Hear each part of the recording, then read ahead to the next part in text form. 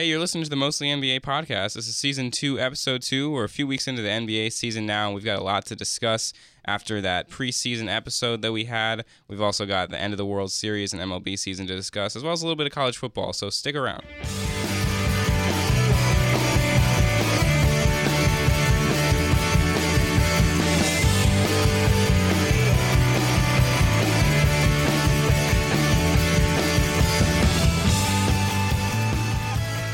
All right, Aden, Matt, welcome back. Nice to be back in the studio after a few weeks. How you guys doing? I'm doing really well. Pretty solid, can't complain. Good. Well, I liked what we did on the first episode. We got some segments going, but before we get into those for this week, just some general topics. We're a couple weeks in. I've been looking at the standings. I've been following along. A lot of times in the beginning of any sports season, you get the teams that are surprises, but you can't even call them a surprise because of how early it is. I'm looking at the Orlando Magic. So there are a couple of storylines sort of along those lines that I would kind of like to bring up. So let's just get right into it. I want to know what you guys think about the Minnesota Timberwolves. As we talk, they're currently the second seed in the Western Conference. And before I give my thoughts on that, I'd like to sort of just take it around real early, like I've said several times now. What is Minnesota to you right now? Well, I love Minnesota, and I said that in our first podcast. I expected them to be finish in the range of 4 to 6, and that should be the expectation for them. So I really like what I've seen so far. They're winning their close games. They're playing good offense and good defense, and I think. And I'm surprised by how well they've meshed together, Andrew Wiggins and Jimmy Butler. I'm surprised by how well they're playing together. There isn't any problems with ball dominance. And I really like what I've seen out of them. I didn't think there'd be any surprise at how good this team's potential would ultimately be as the season goes along, in a sense.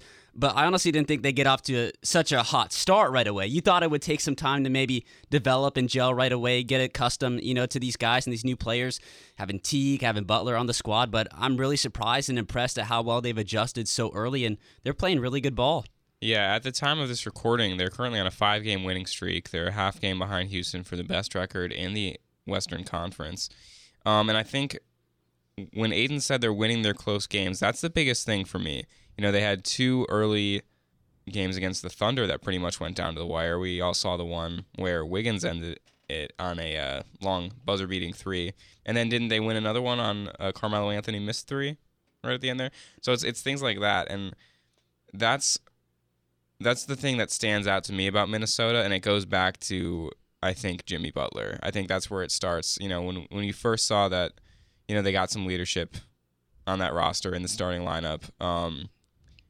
And we had talked about this a little bit on the last show about how, you start to look at your own roster and compare yourselves to other teams and think, you start to expect to just win night in and night out. Certainly over the course of a season, you're expecting to have pretty sustained success and, try and get into the middle of that playoff field. But night in and night out now is what we're talking about for Minnesota, because they've only played a handful of games and they've been fighting, and it's very encouraging. I'm not a huge Timberwolves fan. I've always kind of been rooting for them because I would like to see them succeed. But it's nice, after seeing all these additions, seeing how they've drafted the last few years, that they have gotten off to a start sort of like this. And then over in the Eastern Conference, the team that is interesting to me is the Detroit Pistons, because they currently sit with the same record as Minnesota. They're a game out of the top seed in the East. Guys, what is it about the Pistons? Like, what's going on in Detroit? I honestly have no clue. I don't get it. I mean, we very briefly discussed it before the show. I mean, they're average in defensive rating and slightly above average in offensive rating. I don't know how they're winning games exactly, but they're doing it, and they're looking good doing it. I mean, when you look at the list of some of the teams that they've beaten the Warriors, they've beaten the Timberwolves, they've beaten the Clippers, and they've beaten Milwaukee. So they've beaten some high-level teams, and they've done it very well. Guys, I obviously have the biggest reason right here as to their success so far. Andre Drummond was shooting 38.1% from the free throw line entering this year. Guess what his percentage is this year? 40. 75%. That's a big jump. That is a big jump. Wow. I mean, how is he getting to the line as much? Oh, yeah. Wow. They still continue to foul him, and this year the only difference is he's actually making them. So, see, don't get me wrong about my surprise about the Pistons. It's not that I expected them to be bad. In fact, it goes back to for the last couple of years, ever since they got that 8th seed in the East, when they lost to the Cavs that one year, and they looked really good doing it. It was like the best sweep I've ever seen out of the losing team. I've always expected such good things from them, and they have disappointed me. So I have now come to expect that they're going to hover around that 8th seed. I don't expect even winning streaks out of them. I kind of just expect, they go back and forth a lot. And the reason I know this is because a lot of times I love Stan Van Gundy. I love this man's interviews, and a lot of times I'll see the interviews, and there will be one semi-positive one, followed by a couple days later he's in, quotes, trashing his own team. So the Pistons are that mediocre, haven't really been able to get over the hump since that playoff appearance. So I don't even expect them to come out of the gate hot. But yeah, I'm just impressed by their hot start.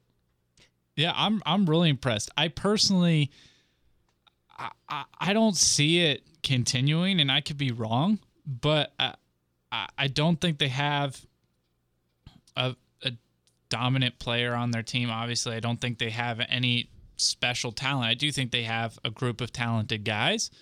So, I mean, maybe they can all mesh together and be kind of like the Hawks team that a few years ago, that they didn't have any one special player, but they all came together and played really well together. But I just don't really see that happen. I do think that we'll see kind of a fall back to mediocrity as the season goes on. I think there'll definitely be a little bit of a drawback. I don't think they'll be able to sustain this kind of success like they've had so far. But granted, like you just alluded to that point, they don't necessarily have a lot of crazy talented guys. You could argue that, obviously Drummond would be their go-to player and the guy that you think of most when you think of the Pistons. But there is a lot of talent on there. It might not be superstar talent, but you got guys like Avery Bradley, you got Tobias Harris, Stanley Johnson, Reggie Jackson. You have guys that are good players in the NBA, and if you could put that together, if they could get something going, meshing down the stretch, they could be one of the top seeds in the Eastern Conference, possibly.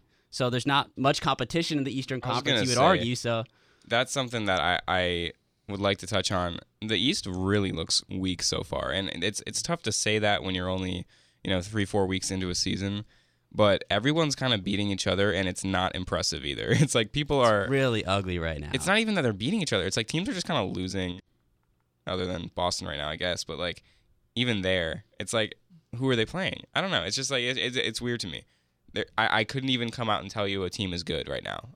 I mean, I would say Boston's a good team. Okay, Boston. I mean, Boston they're is on an 8-game winning streak after they lost their first 2. I'll say the only exceptions to that are I think Boston is legitimately good right now, and I think their record doesn't really show it, but Washington is a really tough team.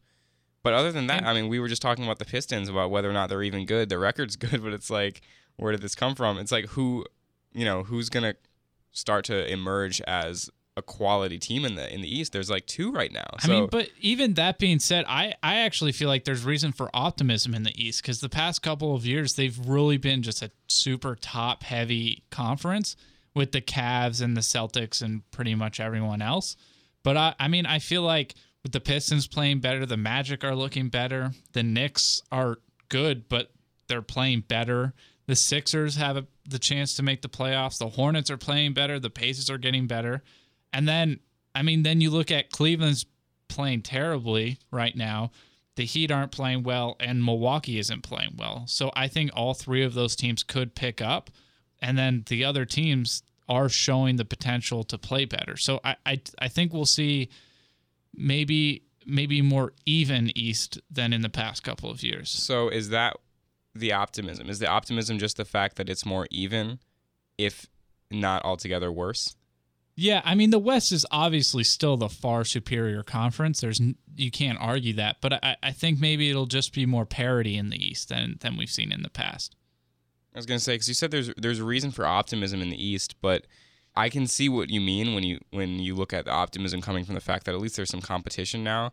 But I wonder if it's better to have, some legit teams coming out of the East that have a shot to challenge the teams out of the West, or if you just prefer like a regular season that's more competitive? I mean, honestly, I think the only teams that have any chance whatsoever to challenge a team in the West is the Cavs and the Celtics.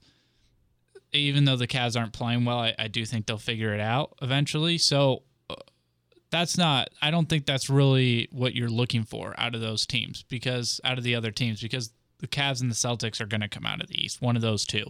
So what I'm looking for out of the East is I just want a better playoff series in general and more parity throughout the conference, and a better regular season and more competitive regular season from the other teams, besides just 3 or 4 teams whipping on the rest of the teams in the conference.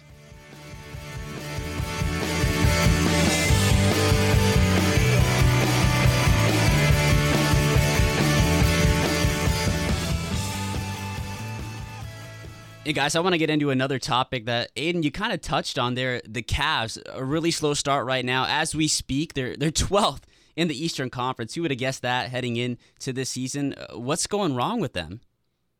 I think the biggest thing about the Cavs right now is just their defense. Right now, they have the worst defense in the NBA. You can't win or be expect to be the number 1 seed in a conference with the worst defense in the NBA, and that's really got to change. And I mean, they're really relying on LeBron right now. Everyone has to step up, and that's just not happening. The Cavs don't seem to have an identity yet. I've talked about this with my family and other Cavs fans I know, and it's just like, this isn't the same team we're used to, and it's not because, one player departed. It was a huge departure in Kyrie Irving, and then you add a bunch of like really, well-traveled veterans, and it's like, who are they? It's like, are they LeBron and a bench? Like, do they have a legitimate starting 5? And that's something that we haven't even seen yet, because they have changed up the lineup so much. Isaiah Thomas is still hurt. So there's a lot of questions with the Cavs, and I think they're too comfortable with the fact that they know how talented they are. It doesn't even look like they care that they're losing, and I think a lot of that is reflected in the defensive end, because there's not much effort there. I don't think Lou is a very good coach. I think that he is kind of coasting with the team, which is a really bad sign. And I just don't think anybody's being really held accountable. It'll be interesting to see. I'm not even going to say when. I'm going to say if they rebound from this start, because I could see them, scraping by and, hitting a couple hot stretches. Like, I mean, come on. Like, the Cavs are going to be in the playoffs. If they're not, that would be a big shock. LeBron's not missing the playoffs. That's not happening. Yeah, but I would like to see. I think it's going to be interesting to see how they make that happen. Whether they, what if they get in as a 3 or a 4? There's a legitimate shot they don't get in as 1 or 2 if they keep playing like this. If they never do find that identity. I don't know. What do you guys think? Do they have enough of a starting lineup to put together games? I think you touched on something with accountability there. And I think that was something that was kind of a little bit lost in that whole Miami Heat team with LeBron there. Like, Eric Spoelstra and Pat Riley, they did build a culture in Miami that held players accountable. Even when LeBron was the best player in the world with Miami, I mean, he couldn't just bulldoze the coach. Pat Riley and Eric Spoelstra weren't going to be bulldozed by LeBron, and I think that's part of the reason why that relationship didn't work out long term. And now LeBron's in a situation where he can bulldoze anybody he wants, and LeBron's the greatest player in the world, and a lot of the time what he wants is the right thing to do. But I think it doesn't. I don't know how well that sits with the rest of the team when it's just one player bulldozing everyone else. And I think that also leads into part of the reason why Kyrie wanted out of Cleveland is that is driven by just one guy. And while one guy is amazing and oftentimes right in everything he does, it still can create conflict. To me, so far, what it's been, in my opinion, is I think our expectations entering the season right off the bat were a little too high on this team. Now, granted, yes, they've been to 3 straight finals. Beat the Warriors, obviously, in 2016. But the thing to me is that we had all these expectations going in, like, oh, they got D-Wade, they got Rose, they got Thomas, this team's going to really shape out. They got all these role players. You got Crowder, these guys coming in. But I think just because of how many new additions they have, isn't it close to 10 new additions total? I don't think you can just instantly add that many people to your team and expect it to work right away. I mean, it's working with the Celtics right now. The Celtics had even this more many guys, turnover. though. I think regardless of how exact it is. Both of those teams saw a lot of turnover. And Matt, I'm going to go ahead and I'm going to disagree with what you said. I think it's too easy to, in hindsight, say that our expectations were too high. I don't think they were too high because this is a team, like you said, that is coming off 3 straight finals. They had the core of Thompson, Love, LeBron intact. They added great role players in Jay Crowder, and I don't know if you call Jose Calderon a great role player. I mean, Derrick Rose. You've got guys there, at least, that really fill in that bench, and they make this a deep team. I don't think anybody saw them coming in with such a lack of fire, especially after, early on. I think their first 2 wins were against the Celtics and the Bucks, and all I know is entering the season, anytime I'm hearing from multiple Cavs fans I spoke with, and you turn on ESPN, all the talk was, yeah, Kyrie left, but with the guys they got, this should be exciting. This should be possibly the greatest and deepest team this team has had in the last 4 years. That was the talk heading into the season, so that's what I'd say about that. But so on the roster turnover, the Cavs have 10 new players on the roster this year. The Celtics have 12 new players on the roster this year. That is insane. They have 12 new players on the roster? Yeah, they only have 4 players from last year's roster. I think a big part of why the Celtics are dealing with the roster turnover better than the Cavs are is Brad Stevens is a better coach than Tyronn Lue. Absolutely. And I think that plays a big part of it. Is Brad Stevens is simply just a better coach. Yeah, as a Cavs fan, speaking from that point of view, I don't really trust nor like Tyronn Lue very much. I think he's in place because of what you were saying. He is a perfect coach for a LeBron-led team where LeBron wants to make the decisions, because he's not going to step up and get in his star's face about anything. He's there to agree, I think. I mean, he was an assistant coach. All the players liked him because, him next to David Blatt, who, I don't think the Cavs under David Blatt really thought that he was leading the team. I thought that a lot of those players thought they could do better just kind of by themselves, and they were kind of almost ignoring him. I won't go as far as to say they were ignoring him, but I think you guys understand what I mean. Yeah. I think Lue isn't going anywhere. As much as I think he's hurting the team, I'm not sure that he is going to be the one that's going to go. I can see trades happening. I can see a lot of different lineup changes, as we've continued to see, because Lue doesn't stick to anything. I mean, I think all future decisions though come down to whether LeBron stays after this year or not, which is a whole other discussion. But I think that'll play a big part in any coaching decisions after. So we'll see. Season. I mean, we'll see how they rebound, if they rebound. You have to expect a rebound. LeBron is just too good of a player for it to not happen. And I do think Isaiah Thomas coming back. When is he supposed to come back? Sometime in December or January. I was going to say it's getting sooner. Apparently, I guess he's progressing really well. So I mean, who knows if he's going to come back the same player? We all hope he does. No one really knows. But I mean, even if he comes back at 85 to 90% of what he was last year, statistically he was better than Kyrie Irving was last year. Now, again, that's Kyrie playing with LeBron and Isaiah Thomas playing as the best player on his team, but still, 90% of that or 80% of that is still a very, very talented player that Cleveland can really use right now. And I'd like to real quick touch on the fact that all this discord is going on. LeBron is still the best player in the world. He just put up 57 against a really tough Wizards team. Now, I do think he plays out of his mind against Washington, because I think they get in his head a little bit, because they talk a lot. And they were talking again before that previous game, saying they were the best team in the East, saying the Cavs tanked last year to drop out of the number 1 seed so they wouldn't have to play Washington in the playoffs. But I would just like to point that out. They still have a LeBron James on their team, and not even like an old LeBron James, like an elongated LeBron prime. will never get old. Yeah, LeBron will never die. He said it's. Did you guys see? He said it's the best he's felt in his career. Yeah. That's Did you guys see right the Long Live the King shoes? I love those. Yeah, those are awesome. Yeah. And I think it's also the best he's felt in his career, because he's also just playing alongside his friends. I think there's not a lot of stress, and I think that is contributing to the losing. I think they're all too comfortable.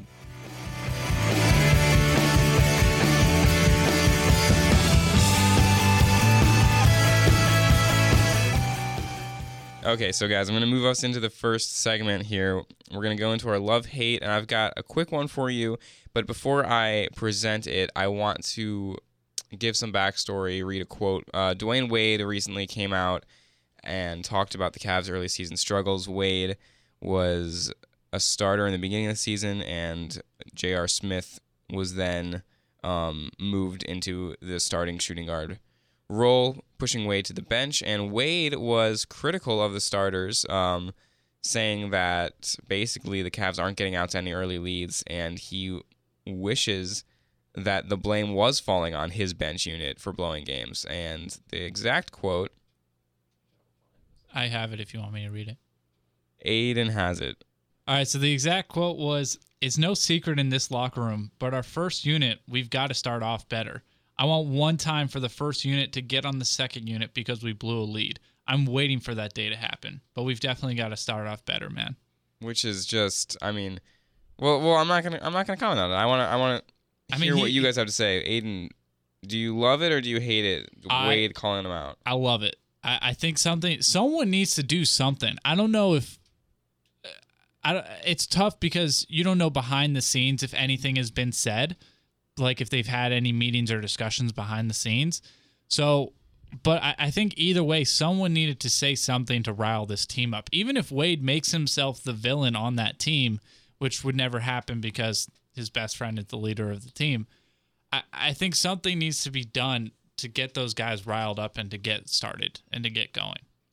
I mean, that's been Dwayne his whole career in Miami. He was never a guy that was afraid to speak out. He was always going to give it to you straightforward. And honestly, right now, that's what this Cavs team needs. So Michael, as a Cavs fan, how do you feel about Dwayne Wade calling out the team? Yeah, I am actually totally on board with Wade calling out the Cavs. I mean, he's got a bunch of rings, a bunch of playoff experience. He brings a lot to this team in terms of veteran leadership. If LeBron weren't there, obviously Wade would be, the top dog. Maybe not on the court, but definitely off the court. I mean, he carries a big personality and a big past with him, which I think would help any team. So I think that, nobody's doing anything on the court. So I like that he's frustrated. I like that he is making headlines. Better than him, just going along thinking things are just going to get better and talking to media like, oh, we'll hit our stride. Like, I'm glad that he's mad that it's started this way. And, hopefully, that does bring about some sort of fire to this team. Yeah, I mean, and Kevin Love agreed with him. Like, I have a quote here from Kevin Love. He said, "I saw what Dwayne said. He's exactly right. It would be nice if we were able to get on the second unit one time for giving something up, but that hasn't been the case." My favorite quote came from Channing Frye, and he just said, "Yeah, we suck right now." so I'm glad they know, and I hope they do something to change it. Matt, do you love or hate what Wade said? No, I love it. I mean, like I said before, this is a guy that's never been afraid to speak his mind, and that's what they need right now. They need a guy that's going to speak his mind and give him to him straight.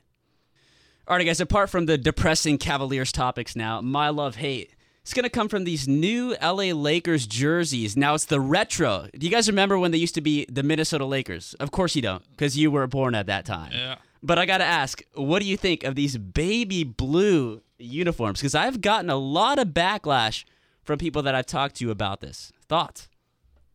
Well, first off, if you could go ahead and describe those for the listeners. Yeah, so it essentially looks like UCLA's uniforms with a MPLS on the front. It's literally like a UCLA jersey. I love the jersey, honestly. I mean, I think it's cool. I think it goes back to showing their roots, which I always enjoy. And, I mean, it looks nice. So I don't really see how someone could dislike it.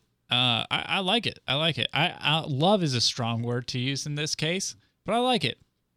Yeah, I'm always a fan of retro jerseys. I love things that are out of the ordinary, things that fans can get excited about, going to a game and seeing something different for a change. And, jerseys especially if they look nice, and this one looks really, really nice. It's got very nice yellow trim. It looks very clean. It has that vintage vibe to it, but it's also got the Nike logo on it, and it's got the, beautiful popping colors because it's a modernized version of it. I think it's really cool. I don't understand why anyone would dislike it.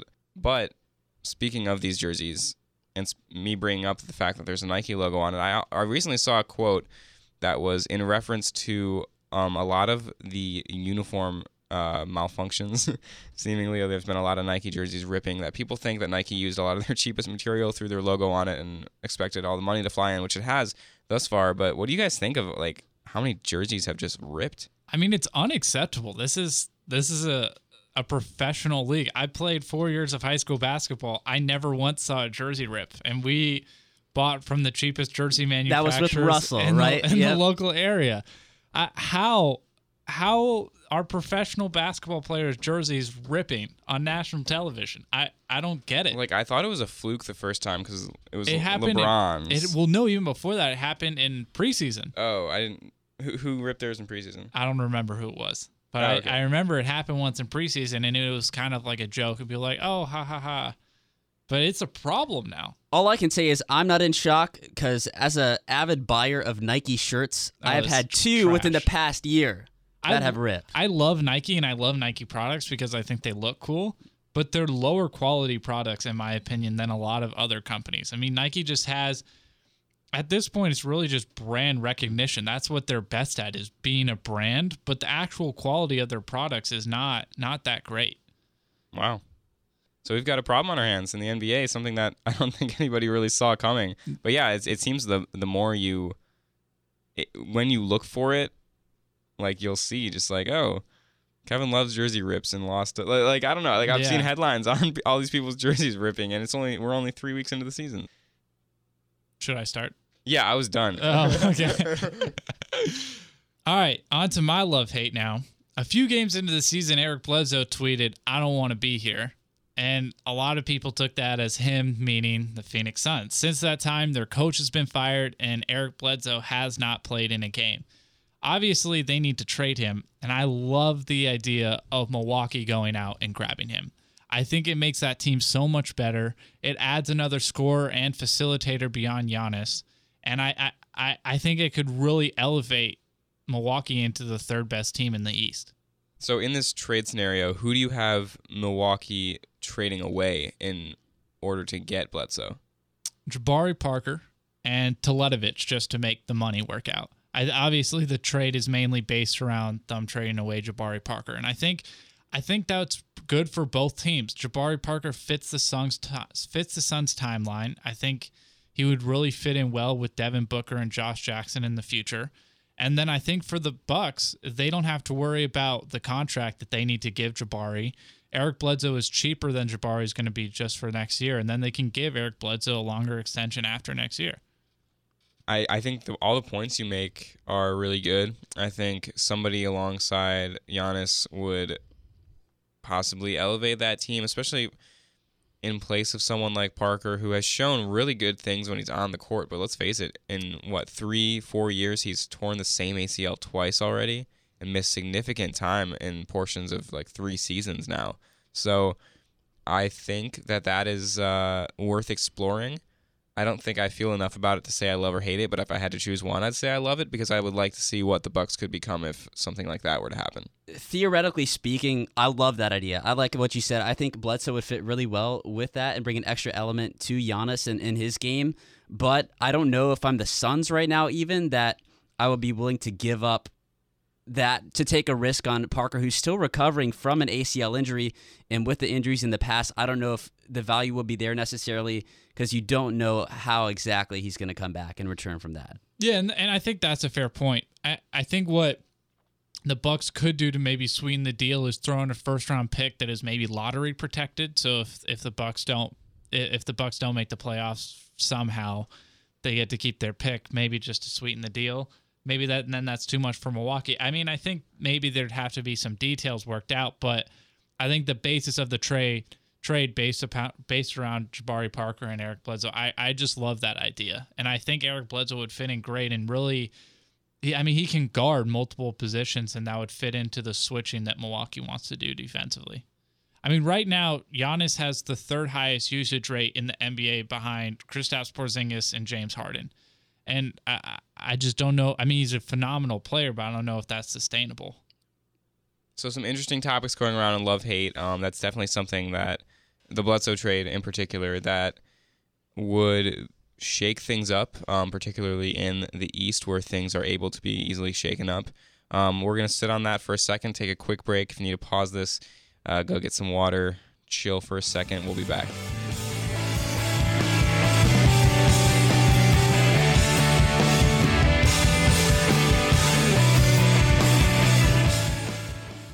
All right, so moving on into probably my favorite segment so far of this show, which is the philosophical question. And I've got one for you guys again this week. I want to talk about retiring jerseys and specifically teams doing it. Not really the league doing it, but teams choosing to retire jerseys of players that they believe deserve it. And I want to know what you guys think of teams retiring jerseys for guys that certainly aren't Hall of Famers. I mean, I don't know. Like, do you think when you retire a jersey of someone who maybe meant a lot to the heart of a team, but maybe didn't put up Hall of Fame numbers or even All-Star numbers, is that something you dislike? Is that something you like because it's the team's way of showing such appreciation for that kind of player?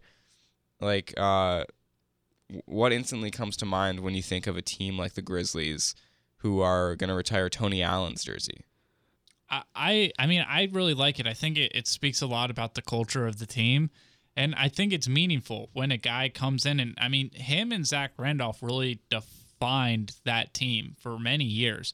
And they created a culture in Memphis. And even though they're gone, that culture is very much still there of grit and grind and defense. That's their identity and will continue to be their identity. So when I think even if two guys, I mean, Zach Randolph was a great player for a period of time, but I mean, a guy like Tony Allen, who maybe isn't an all-star, but if he comes in and creates a huge impact for a team and for a city, and he plays for that team for a long period of time, I mean, I love it. I think that guy should deserve to get his jersey retired. I'd absolutely agree with that. This is a right that's special to each team, and no one knows these players better than the team and these organizations and these cities. And guys like Tony and Zach Randolph, they produce big time for that city. They might not have gotten the national recognition around the league in a sense, but people around the league still knew about him, obviously. But that's a right that's special to these teams, and if they want to give back to them in a sense and recognize them for their efforts, I don't have a problem with it. Yeah, Matt, you just touched on something, and it's the fact that it's being retired by these cities and by these teams, and who knows those players better than the fans. So if you're a Memphis Grizzlies fan and you watched 5-6 years of Tony Allen just hounding people on defense, and I think he earned first team all defensive honors at some point during his tenure with Memphis, it's something that you can look up into the rafters and you see that player's number and you remember those times and you remember what that player meant to you and your city at the time that he was there. And I think I would agree with both of you. I think it's a really good thing that teams do, because I think you don't mix up retiring a player's number if it's the team. You don't mix that up with, that player's probably in the Hall of Fame. Because Hall of Fame players, sure, you're going to have your jersey retired by the team. But I think in a lot of cases it can mean more than that. And bridging off that real quick, as a Cavs fan, I had to ask this. What do you do when you have an all-time great player or a potential all-time great player who leaves in not necessarily the most amicable fashion? Do you think later down the line that team should still retire that jersey? For example, you could talk about Dwight Howard with the Magic, bringing them to that finals, having a very pretty long sustained run of very good basketball for 4 years. As a Cavs fan, though, I wanted to talk about Kyrie Irving, the guy who made the shot that won Cleveland its first championship in 52 years. Do the Cavs retire that number? I think they absolutely retire Kyrie Irving's jersey. They're going to retire LeBron's, Kyrie's, and Kevin Love's simply because they were the three best players for the first championship of that basketball team ever. So I think they have to, regardless of how it ended. I mean, even if something ends on bad terms, I think if someone comes in and they really define that team's history, I think you kind of have to retire their jersey. I think if it's any team in the league, that's an automatic yes. But Michael, obviously knowing the history of Dan Gilbert and his saltiness, that's where I don't know down the road necessarily when it comes to Kyrie. But if it were any other organization, and especially if it was me, I would absolutely want to retire that jersey. Well, I like that you said that actually about Dan Gilbert, because I used to debate this with some people, and I used to talk about this with my dad. Before LeBron came back to Cleveland, I still thought that they might retire his jersey, even if he did finish in Miami, because, the anger dies down after a while. You never forget that. Let's say LeBron is still in Miami.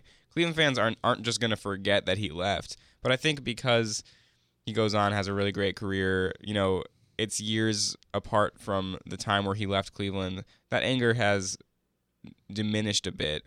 I think that there would be time to take a step back and recognize who he was and what he did in the time that he was there. And I still think his jersey would have been retired there. I can see where a lot of people would probably disagree with me on that. But I'm glad that's not the case. But I mean, you can also look at the Heat. Like, things ended poorly with the Heat and all of their big three. Ended poorly with LeBron, ended poorly with Wade, and ended poorly with Bosh. All three of those guys are going to get their jersey retired by the Heat, though. That's what, again, though, I just think it's absolutely, I'd agree. I don't disagree with anything you guys just said in a sense, but I just still think in the saltiness of Dan Gilbert, and like you said, too, in the case of LeBron, I think that's a little bit different texture just because it's LeBron James. I think they would have absolutely ultimately retired his. You got a guy with Kyrie, though, he's there, 5, 6 years maybe? Or was it even that long? Yeah, it was I think it was 6 years. About 6 years or so, yeah. So, I mean, that's one where it's more up in the air, I would say. But, I mean, my ultimate gut would be that they would, hopefully. And you would hopefully think that they would, right? I mean, respectfully, that's after all he's given to you. If he doesn't, I think that looks bad on Dan Gilbert. And yeah, absolutely. I think it makes players less likely to want to go and play there and play for him. That's also assuming that Gilbert still owns the team by the time Kyrie retires. I mean, he's a young guy. I think especially... I mean, unless someone puts a hit on him or something like that. I mean, I don't know. That's true. I mean... They're going to have the FBI at Aden's door tomorrow. yeah. Hey, if anyone's putting the hit on Dan Gilbert, it'd be LeBron if things don't go well. But what I'm saying is, with Kyrie in that situation, that didn't even really blow up. I mean, people were disappointed. People were like, oh, come on. Like, why is he saying this and that? But it never blew up. So I think Dan Gilbert didn't write the letter like he did about LeBron. Yeah, for sure. And he never even came close to opening Microsoft Word. So he probably has a letter pre-written for every player on the team. That's how salty he is. Could I say, though, just moral of my perspective, if it were any team that wouldn't retire that type of player's jersey, I just feel like it would be Cleveland and Dan Gilbert. That's all I'm saying. I would agree with that, yeah. But as I said, I don't think it was bad enough for Kyrie. And I think as time goes on, especially... Time heals all wounds. And even immediately after him leaving, it's so close to the time that we won the championship that people are kind of just like, well, they're still kind of riding the high. It's yeah. like, look what he gave us. So I'm not gonna hate on him. So I think it's a much different situation because if you were 2 months removed from LeBron leaving, people were still just like burying their jerseys 20 feet underground and things like that. So I think it's very different. But I think overall, yes, teams have not only the right, but I think almost an unwritten responsibility to do that for the players that work very hard through whatever times. If they can wear that jersey with pride for 8, 9, 10 years, I think that's the kind of guy that you want hanging in your rafters.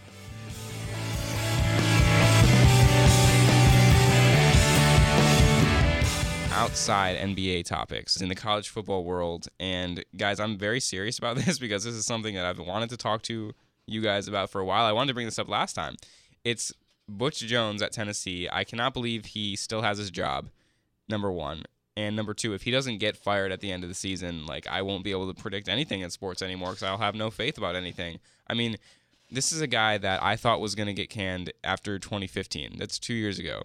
They started out the season that year really hyped up. They were ranked. They lost in terrible fashion to Oklahoma. They blew that game. They ended up blowing the game to Florida. At Florida when Will Grier hits Callaway for the game-winning touchdown. That was a season that Butch Jones was kind of like, the fans were calling for his head. They come back in the next year with huge expectations and a very experienced team. Tennessee finally beats Florida. They're number 9 in the nation. They're 4-0, 5-0. They beat Georgia on a Hail Mary. It's like everything is finally coming together for Tennessee. It's like their fans are finally being rewarded for the years of nothing under Butch Jones except for high expectations and dashed hopes, and they were finally really rolling. And then what happens? They lose 2-3 SEC games almost in a row. Half the team quits on them. They had 6 to 8 players walk out of a team meeting that turned into a fight, basically. Jalen Hurd transfers. I mean, that is an absolute dumpster fire just in the middle of that season. He still doesn't get fired. He's brought back in this year.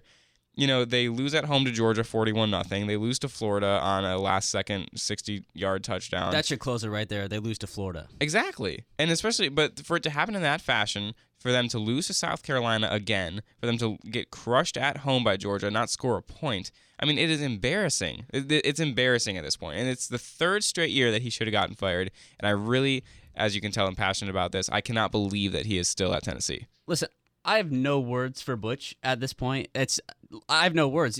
Consistently, year after year, he has a top recruiting class. So really, top 10. The last couple of years, they've had really good recruiting classes. He continues to underperform. He continues to flat out choke. There's no other word for it at this point. They have the team, they have the talent, and they haven't been able to put it together. I was going to say, it is him, too. They have talent there. They have playmakers there. And it's not showing up on the field. I mean, they've had legit offenses Yes. and some really good defensive lines over the past few years. And then there's some very questionable play calling at the end of these heartbreaking losses that it's like, what are you doing? He's throwing away all these opportunities. And it's not that, he's a coach that's at the head of a bad situation and, he's got to get fired. No, he is the bad situation and he has to get fired. He was absolutely. There's no way. Like, I know we talk about this each year. We talked about 2015, 16. There's no way he's returning. You guys want to hear? No way. You want to hear a great stat? So, Tennessee is open as 10-point underdogs to Missouri. If they lose that game, they have a losing streak against every single team in the SEC. If they lose to Missouri this coming Saturday, they have a losing streak against every single SEC team. So every team that they beat last year in the SEC, they've lost to this year. Yeah.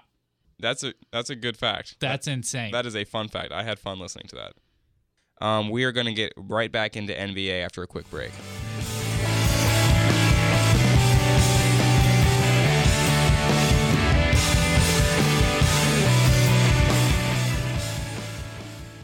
All right, guys, it's time to get into the home stretch of this episode. We got to look at the top 5. We got to look at our power rankings. They are for sure going to be a lot different than they were last time. We should get right into it because this could take a bit. And it's definitely going to take some thinking because a lot of the teams that we had in there from previously just haven't started out well. And not only has it been they haven't started out well, but they just haven't looked good. So we can't even in good conscience keep them where they are because they don't even seem to have that talent right now. So to recap, our previous top 5, we had the Warriors at 1, the Cavs at 2, Oklahoma City at 3, the Spurs at 4, and Houston at 5. Okay, let's mix this up a little bit. So I think we got to keep the Warriors at 1. I mean, they haven't looked great at times, but they still have shown their dominance. They're still the reigning champs. They still have by far the most talented team on paper. I think they have to stay at 1 still. And the thing about the Warriors is when they care, they can still explode. Yeah. Because look They'll how long they've been by together. 20 and in 3 minutes They'll be like, okay, you guys want to win the game? Okay, well let's just do it. Yeah. So I mean, they have the experience together. They're not a new team. Like, yeah, I'm gonna go ahead and easily agree with that. What about you, Matt? Oh, I've got Golden State right here, number 1 on my list. Number 2. Oh, you already know who this is. I feel like. Can I say my pick? You're gonna pick Boston. H-Town. Oh. That's who I got at number 2 Okay. so All far right. this season. Okay. I have Houston 3. Okay. I have Boston 2.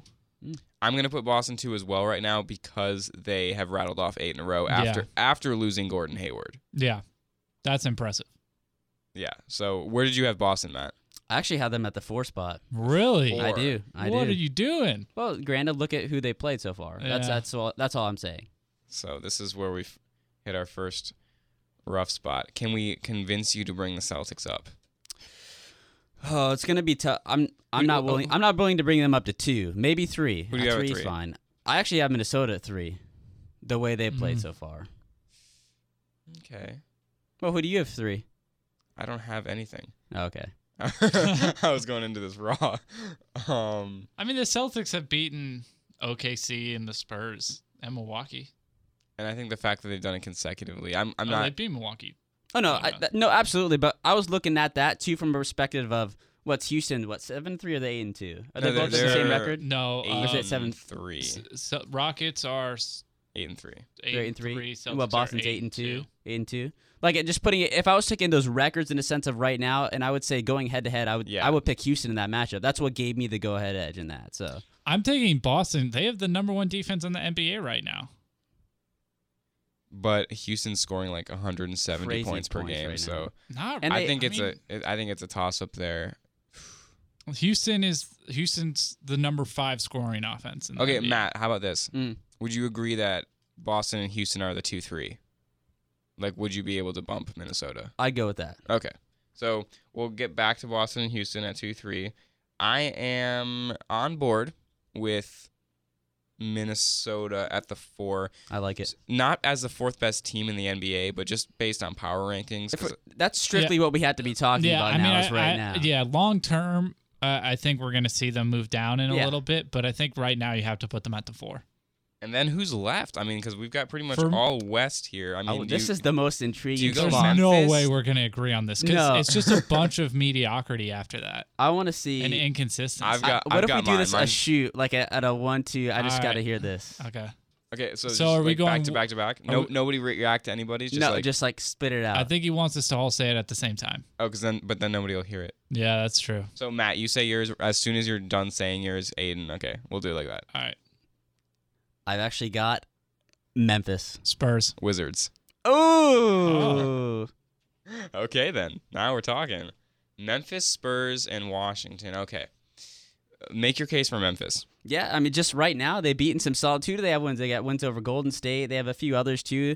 Even in their losses, it's been relatively close. They're playing good ball. And once again, we're taking this strictly in the terms of so far what our eyes have seen this year. I was battling out between them and Detroit, and I still thought that at the end of the day, if those two teams were to go at it, I would give the head to Memphis. So right now, strictly speaking, 3 weeks into this NBA season, I would put them at the 5. Aiden, you had the Spurs. Dang, now that surprised me. I have the Spurs. Really surprised me. I have the Spurs, but I'm not strong. I was gonna say, how much faith do you have in that? Not a whole lot. I mean, I know that we're going off of right now, but built into my right now is they're doing it without Kawhi Leonard, and that's built a lot into my right now. Is that I think they're still one of the better teams in the NBA without Kawhi Leonard. And I mean, I get that we're not forecasting the future at all here in this top 5, but I think something has to be said about their team and doing it without Kawhi Leonard and who's a top 5 player in the NBA. Okay, so I'll make my case for the Wizards real quick. I don't look at their wins. As we're speaking, they're 5-4. I'm not looking at their wins. I'm looking at their losses. 2 of those losses have come to the Cavaliers and the Warriors. When you look at the loss they had to the Warriors, it was a fourth quarter home comeback by Golden State, which are pretty much impossible to escape from. If Golden State's coming back on you at Oracle, you're probably going to lose. And the Wizards really fought in that game, both figuratively and literally, as Draymond Green and was it Brad Beal got into it. So that was a great game that the Wizards showed they belong in that category of team. The other game that they dropped to the Cavaliers was LeBron went off for 57, and there's also not much you can do about that when he's having one of those nights. So I think the Wizards have played really well against the better teams in the NBA, and you take away those 2 losses, they are, they would be 7-2 or something like that. So I mean, that's my case for Washington. I also just want to say something that is just going to clutter the mix even more. Here we go. I still think OKC has to be in this discussion. I think they're in the discussion, but I'm not comfortable putting them in the 5. They are 4-5, and there has to be something said for that. But they have, what is it? I think they have the 3rd best defense in the NBA right now. 2 close losses to Minnesota. 2 very close losses. They're number 3 in overall plus minus. Which surprises me, actually. Yeah, so I'm actually shocked by how well this team is doing so early. I mean, I get that they're still 4-5, and it doesn't matter. Like, it doesn't matter how well you're doing if you don't win the game. But I'm not saying that they should be the 5th team, but I think something has to be said for how well they're doing so early, and I think that really bodes well for the rest of the season for them. And that there hasn't been any head clashing so far between Russell Westbrook, Carmelo Anthony, and Paul George. I think it's gone really well. I think that's a good point, and I think that it does bode well for them, and that's something to keep an eye on. But I think the fact, I can't look past the 4-5 when we're looking at the top 5 at power rankings wise. And I understand that. I just wanted to I just feel like something had to be said to the point that they are playing really well, and they have looked good, even in their losses. As for the 2 teams that you guys have in there, I think I'm more comfortable going Spurs over Grizzlies, and I don't know why that is. If they were going head-to-head right now, who are you taking, Michael? Kawhi-less Spurs are going head-to-head with Memphis right now. Who are you taking? I'm taking Pop. Yeah, me too. You're taking a Kawhi-less team Because over I don't Memphis I'm right not, now. I'm not taking the team. I'm taking Greg Popovich. I don't give a crap. That's what I'm taking. Yeah, I think just also number one, regular season games don't mean anything, so anything can happen. I love the Grizzlies. I think that they are very talented. So but- they're not better than a Kawhi-less Spurs. Are you serious? Like this is legit right now. You guys really don't think? I find this. I'm astounded right now. I'm not saying that I don't find them better. I'm saying that in the randomness of an NBA regular season game, sure. Like I don't know. I'll take the Spurs maybe a spot ahead of the Grizzlies. Yeah. We got Matt heated. That's surprising. to you me. know, I'm honestly- shocked I'm glad by that you're on the I'm Grizzlies shocked so by hard that. though, because Michael, I love the Grizzlies. To be fair, I was actually gonna Shocked say by though that. that I was gonna go to your side. I was gonna take I would take the Wizards over the Grizzlies. Okay, good. I like the Yeah. Wizards. Well, I would Because I would take argue them- more the Wizards than I would the Spurs right now. Yeah, in and I my know I opinion. said it, but I'm fine I'm with going to backing. reiterate that I would take Washington in a heartbeat over I both love that both team. Of those Oh, teams. yeah. Yeah, so I'm fine with backing down from the Spurs. We can putting the put Wizards at Washington 5. in there, absolutely. Okay, so we we got- really got Matt heated about this. I'm surprised by that. Wow, no, I would not. In my No, opinion, it's I would not something to take keep that. an eye on, but I don't They necessarily. match up so well, even when Kawhi's there, yet alone when Kawhi's out. So that's all I'm saying. I mean, you guys. Hey, in our first podcast, you guys hated on LaMarcus Aldridge. Both of you did, and We I did. defended him, and he's Yep. playing well. Oh, but And he's playoff gonna time. continue to play well. Well, we'll see when it gets to crunch time. We'll You see. can't. He's a Okay, good player. you I mean- can't. You can't criticize LaMarcus Aldridge for being the only guy against a Warriors team. That's not fair. You can't. You can't take. Did he those stats. contribute at all in those whole entire playoffs, though? That's what I'm wondering. He had a horrible playoffs last Earlier year. in the playoffs, he was all right. What, it like was the first game, or it what? No, he had a hot series against Houston. hot yeah, series. It was. Yes.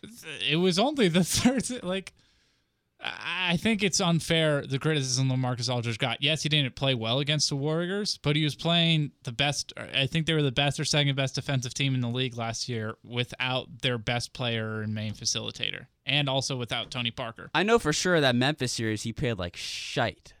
I know that. He played bad that series. He did. Yeah, and I'm not defending him for that series. I'm just. I don't saying, hate him. I think he's a good player. I'm just absolutely. saying when we were talking about He's not a focal point of a team, though. when is we what were I'm saying. talking about teams in the West in the first podcast, and I brought up the Spurs. You guys I'm not backing You down. guys both from were the fact very that I did negative that, about yeah. LaMarcus Absolutely. Aldridge. Yeah. That's all I'm saying. Anyway, all right. So let's look what we have locked in. We got Warriors 1, Minnesota 4, Washington 5. The argument is Boston and Houston. Who's 2? Who's 3? I think I I'm kind gonna of give have to the stick with edge Boston. To I would Oh, say I hate you, Houston. Michael. I'm- Traitor. What are you doing? Don't give in to Matt. What are we doing? I sat This on it Houston for team is about 5 playing minutes. Really, granted, Boston's playing great too. This is another one where you could toss it up. I would Yeah. still lean towards Harden in them. I would give the edge to Houston, honestly. I'd be willing to go. What happened to defense wins championships, guys? They have the best defense Is in the there NBA. such thing anymore though? Like just the way it's set up and the The ticky Warriors had the of it. best defense in the NBA We're also last year. 10 games They also in. had the best offense too. Yeah, but that doesn't fit with my argument right now, so that Just doesn't saying. apply. I don't know. I mean, as you can tell, I'm up in the air about this. So I'd be willing I mean, to go at 2.5 For on me, each, but- I'm really I'm not a huge fan. I've never been a huge fan of Houston and their whole setup. I don't think it works long term. I don't think it's a winning foundation long term. So that's a bias in my judgment of keeping them at 3. I'll admit that. Okay. Yeah, I mean, Boston does have the future MVP candidate too, so that's not happening. we'll see. That's a guaranteed not happening. Hot take. Hot take. I was late on that one, but okay. I didn't say it at all, so you're good. What we're going to do is we're going to go in alphabetical order. They're each going to get a 2, but because we want to go down the line, we're just going to go Warriors, Boston, Houston, Minnesota, Washington. Those are our top 5 for this week. And when we come back, we are going to get into our hot takes and end the episode.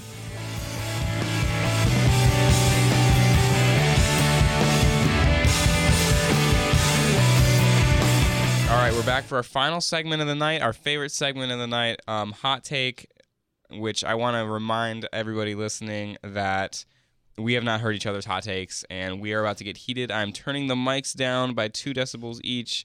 Here we go. Matt, what's your hot take? Guys, the Cleveland Cavaliers will not be a top 3 seed in the playoffs. I thought you were about to say that they will were not make the playoffs. Yeah. Nah, they will not be a top 3 seed entering the playoffs. I have a question. How just so I know how much to rail on you, how much do you believe that? Absolutely not. No. Wait, no, don't say that.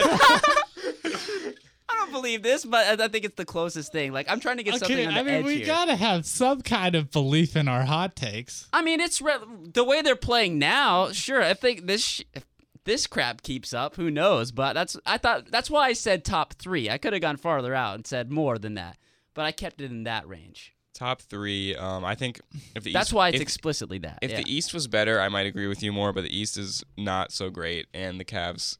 The Cavs have LeBron. The Cavs have LeBron James. I'm gonna. The 4 and 6 Cavs have LeBron James. Yeah, they do. I'm gonna politely disagree with you on your hot take, but that's what this is about. But I don't have much to offer to it. I mean, I think guaranteed I don't see them getting the 1 seed. That's not happening. The Celtics are playing too well. I'm not guaranteeing anything this early in the season. I mean, yeah, I don't see it. I mean, I honestly didn't think they would get the 1 seed anyway because they don't care about it. That's true. LeBron doesn't care about the regular season, and maybe that affects. Maybe they don't end up being in the top 3, but I highly doubt that. I mean, LeBron, at a certain point, they'll come together. I think getting Isaiah will really help, even if he's not the same. I'm optimistic that hopefully Isaiah will be the same. So I think the Cavs will overall be fine, and they'll end up with the 2 or 3 seed. All right, Aiden, what's your hot take? My hot take is the Rockets get worse once Chris Paul comes back. That actually is very interesting. I'm not going to rail on you for that because I have had that same worry deep down when I look at the Rockets. It's like, wow, they're playing really well. Oh no, Chris Paul is coming back soon. Like, is it going to throw him off? And I mean, they in the first game of the season when Chris Paul played, they were better when he was off the court. They were better. And that's something that you were afraid of coming into the season. Yeah, and too, it was something that we all talked about. It was just another guard. Yeah. So that's an interesting one. I'm gonna sort of agree with the hot takes as much as possible, I think, this time around. I know that's kind of boring, but Matt, what do you think about that? Yeah, I mean, I don't I mean, I don't think that's necessarily unrealistic. Absolutely. I mean, there's going to be chemistry, not necessarily major issues, but there's going to be time, with a fit when that gets back. So I would absolutely agree with that. But I mean, I don't even mean short term with them figuring out their fit together. I mean long term. They are simply just a worse basketball team. But describe worse. No, that's like, a little hotter. Describe worse. Like, so, how far are we talking here of a drop off? I mean, right now they're the number 1 team in the West. I think obviously they're not actually. The Warriors are the number 1 team in the West, but right now it's comfortable to say they're the number 2 team in the West. I think they dropped from 2 to 4. That's not that big of a drop off, though. Like, I wouldn't blow off my season. Is what I'm saying. Oh, I mean, I'm not saying they're going to become terrible. They're still going to be a good team, but I think they go from being a conference championship contender to easy, like a maybe second rounder. I mean, they'll make the second round. Actually, I don't know. I don't know if they beat the Timberwolves. If the Timberwolves keep, that was actually my next question. If would the you put Minnesota? If the Timberwolves keep, I mean, I still think it's going to be Warriors 1, and then OKC or Spurs somewhere 2 and 3. And then I think the Timberwolves and Rockets are 4 and 5. And I don't know if the Rockets with Chris Paul beat the Timberwolves. I mean, I think they would, and then they'd lose to the Warriors in the second round. But I mean, I talked about it a lot in the first episode, and we all did. I think Chris Paul makes the team worse. He's not a running gunner, and he's a main facilitator, just like James Harden is. James Harden is second in the league right now in usage rating, and they're winning that way. And Chris Paul obviously diminishes that. I mean, he's a above average 3-point shooter, but he's not a special 3-point shooter. And he's not the defender he once was. I mean, I don't see it working well together. That's interesting that you could, obviously, as I've said, that's not something I would totally disagree with. But I think it's, if you would have told someone 3 years ago that adding Chris Paul to any team would make them worse, that would be quite a statement. And I think it's crazy that it's even come to that. I mean, I love Chris Paul, and I think there's a lot of teams in the league that he would absolutely make better. I think. But those are teams that don't have guards. Yeah, those are teams that the best player isn't also a point guard. People still have this misconception that James Harden is a shooting guard because he scores a lot. The dude is a point guard. He plays point guard. Same way that Russell Westbrook scores a lot. He's a point guard. Like, we're no longer in the world of a traditional facilitating point guard. Giannis plays point guard. Ben Simmons plays point guard, you know? And I think people have this misconception that James Harden isn't a point guard, but him and Chris Paul play the same exact position. It was also kind of why I was kind of happy when Lou finally named LeBron the point guard for a couple of those games, because that's what he is. I mean, he's bringing the ball up. They don't have a guard, right? I mean, it was when Rose was out, but still, I mean, I think you're going to see kind of a similar problem with, if you guys remember the first year the Heat were together, LeBron and Dwayne Wade played the same position. Obviously, LeBron is 5 or 6 inches taller, way more athletic, and a bigger guy than Dwayne Wade, but they played the same guy. They're a slasher who likes the mid-range and aren't good three-point shooters. That's what they both were. And they struggled to work together because they were ball dominant and they wanted to do the exact same thing. And, I mean, they still made the finals, but they lost. But they are both better than Chris Paul and James Harden are. And they had a third guy in Chris Bosh. And just a better overall team. So I mean, I don't think it's gonna work at all once Chris Paul gets back. And I mean, again, I said it in the first episode. Okay, so I think that's interesting. I think that, like I've said a lot, because it's so early in the season, that's gonna be something to keep an eye on with the Rockets. But I think come next episode, which could be, I think, about 2 weeks from now, we'll see where Houston is at that time. I mean, we'll see what the Warriors do. We'll see what the seeding jump kind of looks like in the West, in, you know, a conference that is only so far into the season that everybody's pretty much a game or half game apart. My hot take, I just made a little spicier. I made a note a couple seconds ago. Right now, the Milwaukee Bucks are 4-5. They're the 11th seed in the East. My hot take is that they storm back and they're a top 4 seed going into the playoffs in the East. And to make it just a little extra special, Giannis is your MVP. I agree with both of those things. Okay, now we're talking. Yeah, I think maybe 4 is a little too high, just because I don't know if anyone in Milwaukee listens to this podcast and they do the Eric Bledsoe trade. Maybe they can think higher. That's why I thought it was interesting that you should say that, because Bledsoe would only add to this prediction, but also part of this prediction was I think they could really hit their stride at the end of the year. Parker is due back in February or so.